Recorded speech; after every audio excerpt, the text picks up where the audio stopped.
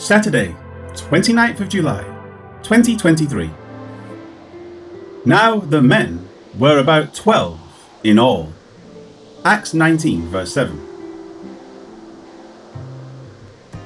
The previous verse noted what occurred after Paul baptized the disciples, introduced in verse 19:1. He subsequently laid hands on them, and the Holy Spirit came upon them. When this occurred, they were speaking in tongues and prophesying. With that remembered, Luke provides detail about them as a group, saying, "Now the men were about 12 in all." It is a curious verse because the word "about" leaves one to wonder how simple it would be to just say, "There were 11 of them," or "There were 12 of them." However, this misses the point of what is being said. To get what is being presented, there are a few things to consider. First, this is something Luke does elsewhere, such as, "Now Jesus himself began his ministry at about 30 years of age," Luke 3:23, and "For there were about 5,000 men. Then he said to his disciples, 'Make them sit down in groups of 50,' Luke 9:14.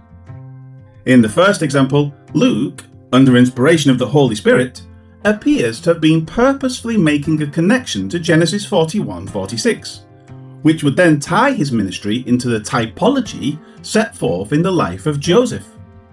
In the second example, one could argue that it would be much harder to be definitive about 5,000 than it would be about 12. But the point is not the number at all. Rather, it is that these are men. In other words, the counting of numbers in this manner is focused on the men alone. Therefore, including women and children, the number would probably have been between 15 and 20,000 people. In this case, it can be assumed that these disciples, being fully grown people who had been to Israel and heard John and received his baptism, also included women, whether wives, sisters, daughters, mothers, etc. The people may have gone as a group on a pilgrim feast, and while in the land heard John's words and became his disciples. This is all speculation, but the matter that there were certainly women included is valid. Therefore, the number was probably between 35 and 50 in total. The about 12 makes complete sense when considered from this perspective. The man is the head of the household. Saying about 12 men would be equivalent to saying about 12 households. One can see Luke talking to Paul and asking him about the event so that he could record it in his ongoing narrative. "Well, how many were there?" Paul responds, "Oh, about a dozen men." Thus, Luke wrote down what he heard. Now the men were about 12 in all. These men, along with any family that held to the baptism of John, would have made a rather sizable addition to the body of Christ in Ephesus. Life application. Despite the brevity of the verse, there are quite a few variations in the translation. All say essentially the same thing, but some contain commas for clarity. One version makes this verse parenthetical. Various translations change the order of the words, etc. Taking the older translations and considering what they say, it is good that newer translations have rearranged the words.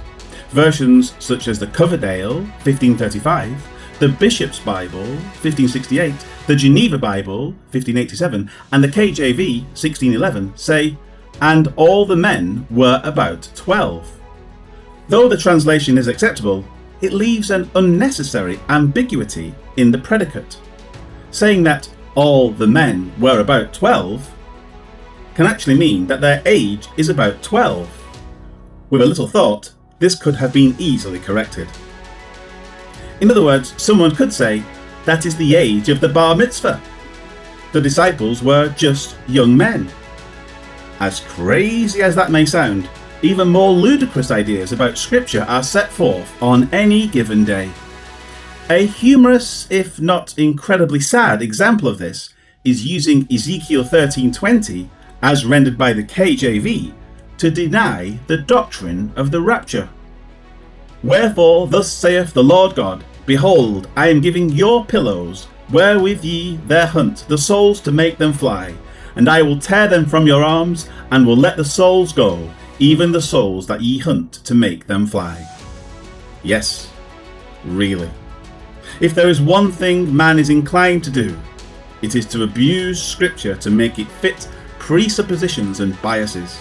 Faulty or ambiguous translations naturally lead to this type of thing. Be sure to not jump to hasty conclusions without doing a thorough study of what is being presented. The Word of God is far too precious to abuse, just to supposedly prove one's presuppositions. Lord God, it is so wonderful to be a part of your church. It is a church that has had previous souls added to it for 2,000 years. People who have lived in darkness have been brought into your marvellous light through the gospel of our Lord Jesus. Help us to continue to spread the word. May we be willing to share this good news with any and all who cross our paths. Amen.